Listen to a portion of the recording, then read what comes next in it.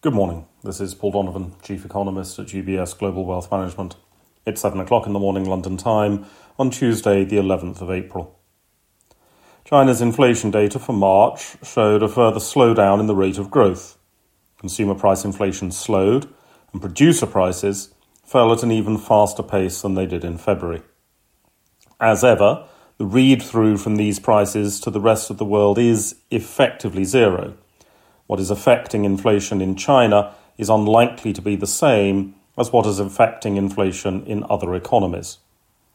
Profit-led inflation in some developed economies is unlikely to be replicated in China to the same extent, and of course Chinese demand patterns following the lifting of COVID restrictions are very different from the demand patterns witnessed in developed economies, at least as far as lower-income households in China are concerned. The one international read-through from the data out of China lies in speculation that this low inflation environment may encourage more stimulus on the part of China's policymakers, if the low inflation is seen as being symptomatic of weak overall demand. If, however, inflation is being kept in check by firms keeping profit margins within normal bounds, this is less likely to be a driver of policy stimulus. Meanwhile, the consequences of profit-led inflation are being demonstrated in the United Kingdom, where the Barclaycard credit card data is showing consumer spending continues to decline in real terms. Moreover, areas like restaurant and food spending, where profit margin expansion has driven extreme price increases in recent months, were areas where spending was specifically cut back. This is always the risk with a profit-led inflation episode. The inflation will persist until either consumers rebel or demand falls in response to the price increases and a budget constraint. Obviously, the latter scenario is the more economically damaging of the two. From the United States, we have the National Federation of Independent Businesses Small Business Sentiment Poll.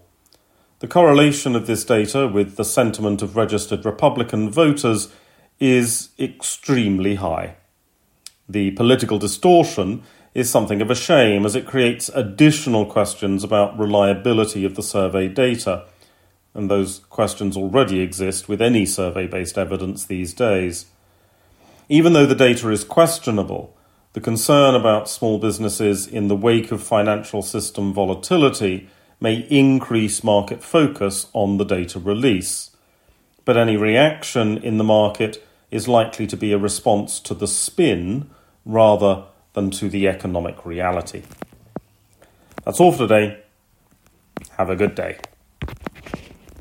UBS Chief Investment Office's investment views are prepared and published by the global wealth management business of UBS AG or its affiliate, UBS. This material has no regard to the specific investment objectives, financial situation, or particular needs of any specific recipient and is published for informational purposes only. As a firm providing wealth management services to clients globally, UBS AG and its subsidiaries offer both investment advisory services and brokerage services. Investment advisory services and brokerage services are separate and distinct, differ in material ways, and are governed by different laws and separate arrangements. In the USA, UBS Financial Services Inc. is a subsidiary of UBS AG and a member of FINRA SIPC. For information, please visit our website at ubs.com/working with us. For a full legal disclaimer applicable to the independent investment views produced by UBS, please visit our website at ubs.com/CIO-disclaimer.